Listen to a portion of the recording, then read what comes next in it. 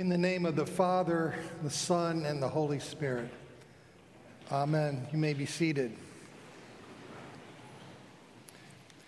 But seek the welfare of the city where I have sent you into exile, and pray to the Lord on its behalf.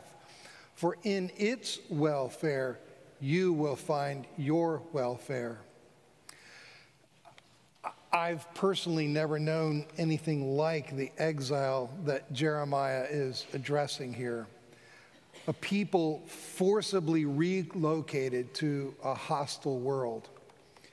Much less what it is to be told, love those people, pray for them, work for their welfare, for in their welfare you'll find your own. Then again, the New Testament depicts the normal Christian life as one of exile. We're not home yet. I hope you know that, and if you think you are home, let's talk. We are citizens, says the New Testament, says Paul in Philippians, of a heavenly commonwealth. And while we wait for kingdom come, we are, as Peter says, strangers and exiles in a world that doesn't get us. Citizens of the city of God, trapped in what Augustine called the city of man that doesn't play by God's rules. We're trapped here in the city of man where liars wind up with the microphone, where cheaters do prosper, where virtue is for sale, where moralism substitutes for morality, where kindness is seen as weakness, and meanness is seen as strength. So, yeah, Jeremiah's words are for us. Exiles who are called nonetheless to settle in and seek the welfare of, to care about this city of man and its people. This city of man we find ourselves consigned to, as W.H. Auden so nicely put it, for the time being. So, how might we find our bearings? Great question. That's why we have our passages today. Our passages give us 4 things to remember, 2 things to do. First, remember your God parts the waters.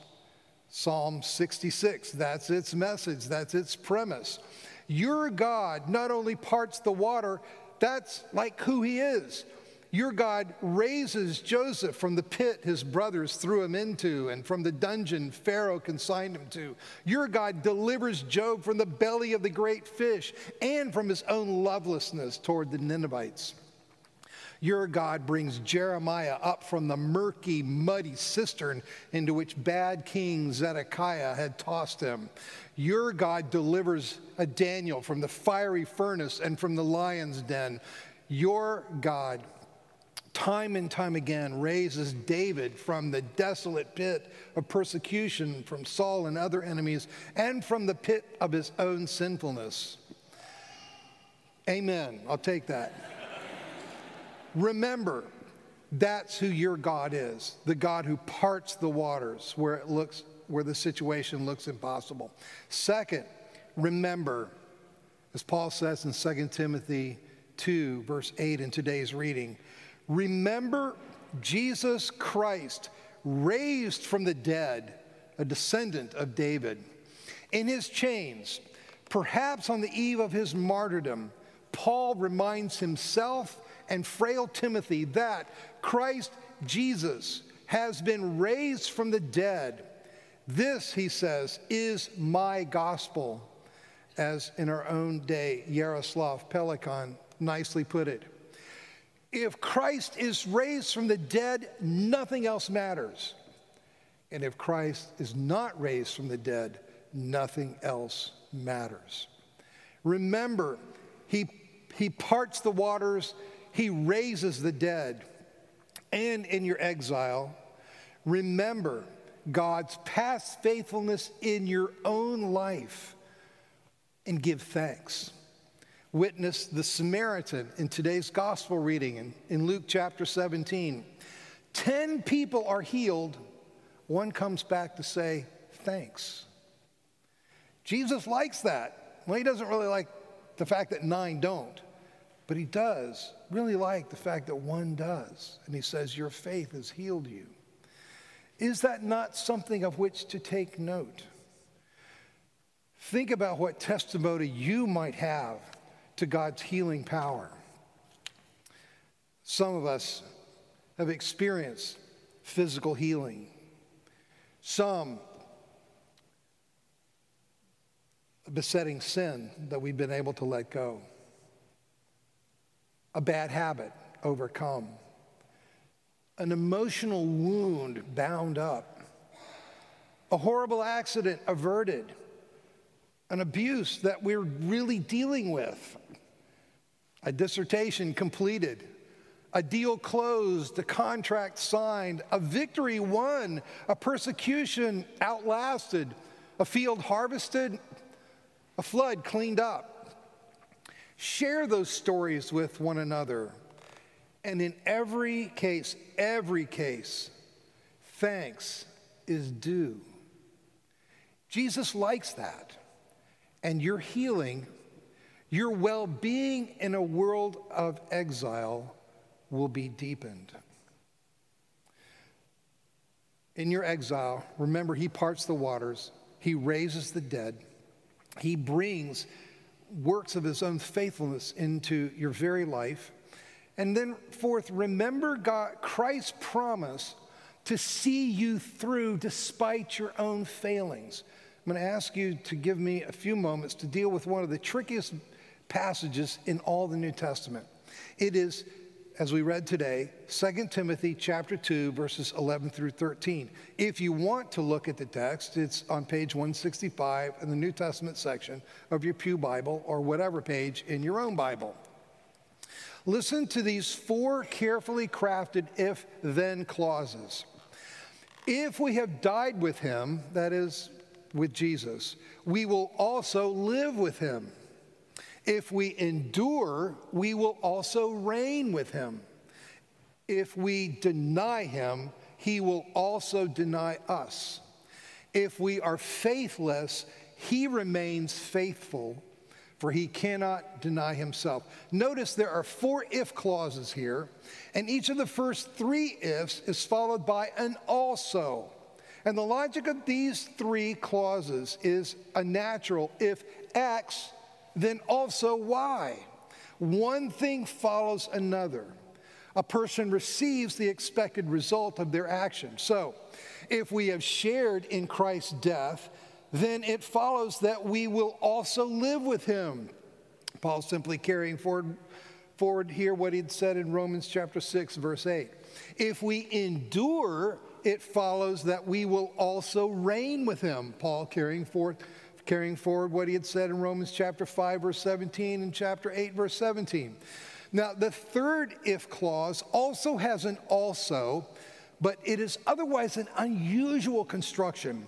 It actually has a future tense in the Greek in the if clause, which is difficult to bring out in English, but it's something like, if we will deny him. It's a form of expression Greek writers use to express something that they really don't want to happen, that they're afraid of and are trying to avoid.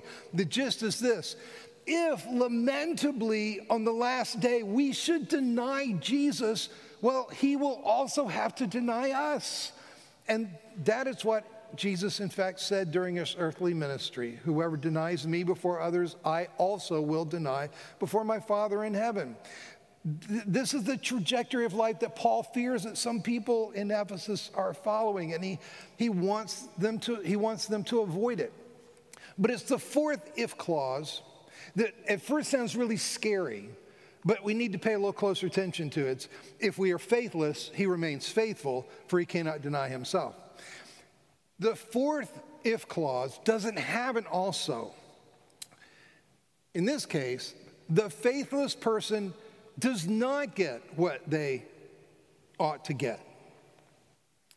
Here, from Paul's own life, what Paul has learned is that despite his faithlessness, Jesus remains faithful and full of mercy. Christ Jesus, here's what Paul says back in chapter 1 of 1 Timothy. Christ Jesus, our Lord, judged me faithful, even though I wasn't. I received mercy because I had acted ignorantly in faithlessness. And the grace of our Lord overflowed for me with the faith and the love that are in Christ Jesus. The faithfulness and the faith that was not in him, Paul says, came to him as a gift because they were already in Jesus. Where Paul was faithless, he confesses, Jesus was faithful on his behalf. Where he was loveless and deserving of no mercy, Jesus was love and mercy on his behalf. That's who Jesus is, for he cannot deny himself. Paul wants to fortify Timothy and us by reminding him and us of the utter grace of God in the face of apprehension, indecisiveness, or timidity. And as we saw last week, despite the constant temptation to run and hide, which I know none of us can relate to, Timothy can trust Christ to provide the courage he cannot find within himself. The point for us in this fourth remembrance, remember that even when we are faithless, he is faithful for us because he can't deny himself. Even in our faithlessness, our final hope is the faithfulness of Christ. He cannot deny himself. Just as Jesus bid the children come to him, he likewise encourages us to come too. If we put out our hand, no matter how tentatively, no matter how feebly, he will securely clasp it with his own. And once he has taken hold of us, he cannot let go. That's who he is. So, 4 things to remember. God parts the waters. He raises the dead. He works faithfulness things in our lives. And even when we are faithless, he is faithful for us. Leaving us, a people in exile, thinking about these things, trying to get our bearings, here are 2 things that we do from Jeremiah. First, what Jeremiah says, seek the welfare of the city and pray on its behalf. Let's take that second half first. Pray. Pray for just rule. It is no small thing when week after week we pray for our leaders. In Romans chapter 13, Paul says to honor rulers and pay taxes. In 1 Timothy chapter 2, verses 1 through 7, look it up, it's page 162. Paul goes further. He says, pray for authorities so that we might live in a climate of peace. Now note, Paul does not say pray to authorities, but pray for them. It's important for Paul to have said this. Back in his day, in the middle of the 1st century BC, there was an inscription in Ephesus where Julius Caesar was called God manifest and Savior. Well, no, Jesus is God manifest and Savior. And then early in the 1st century AD, there's a proclamation from the same region saying that Caesar Augustus's birthday is the beginning of good news. Euangelion, the same word the New Testament uses, for the world. No, Jesus's birthday is the beginning of good news for the world. So, hear me. Paul does not have messianic expectations of governing authorities. They're not going to save us. Though sometimes people in politics present themselves as messiahs who will save us. And some people do seem to look at the political process as though it will save us. It won't. So it's not about praying to political authorities. At the same time, Paul does not encourage cynicism about those authorities. Thus, whether we like them or not, we pray for them. And we pray for them by their first name, just as the Church of England, as they were putting Queen Elizabeth to rest, they prayed for her as our sister Elizabeth, because we share a common humanity no matter what our rank. So we pray for our president, our governor, and our mayors by the first name, because they, like us, are but human beings, and we ask the Lord to work in their lives the same way he works for us. We pray for them that they might create a climate for human flourishing and gospel advancement. So we pray. Second, we engage. Be ready to participate in civic life. Titus chapter 3, verses 1 through 2. Some of the most penetrating and powerful verses in the New Testament on civic responsibility. Page 166 if you want to look it up. Check me out. Remind them then to be subject to rulers and authorities, to be obedient, to be ready for every good work, to speak evil of no one, to avoid quarreling, to be gentle, and to show every courtesy to everyone. Here Paul urges not to mere passive obedience to authorities above us, but he urges us to active engagement in the political process himself. And he's no more a policy wonk than I am. He's a pastor, and I am too. But in the context of civic responsibility, Paul calls upon us to be not only obedient, but also ready for every good work. Seek the welfare of the city. These are significant words because in Paul's day, some people who were in a financial and social position to serve their cities were abdicating their often costly public responsibilities, heading for the countryside. And in our day, you can't recruit the next George Washington to serve because the atmosphere is so toxic. They're going to go, honorable people are going like, ain't having nothing to do with that. But Paul says, think about that. And many of us just washing our hands of the whole thing, turning off, tuning out, and saying, a plague on both your houses. But Paul says, stay engaged. He goes on to specify how to do so. Listen. These are revolutionary words for people who would be engaged. The word he uses for obedient is probably better rendered as persuadable. That's peith archein. It has at the beginning the verb peitho, that is to persuade. Be willing to be persuaded. It means to listen and to be ready to be convinced, even if that's easier to do when some people are at the microphone and harder to do when others are at the microphone. You're like me, I'm sure. When some people get up to the podium, you're going like, tell me what I already believe. And other people are like, I don't care what you say, you're probably wrong. We need to be willing to be persuaded. That is, when people that we tend to like get to the microphone, we need to ask ourselves, are we being offered persuasive arguments, or are we being merely confirmed in our prejudices? When other people get to the microphone that we would be disinclined to believe, we need to ask ourselves whether perhaps there are persuasive arguments here that cause us to reconsider our pre-commitments. Be persuadable.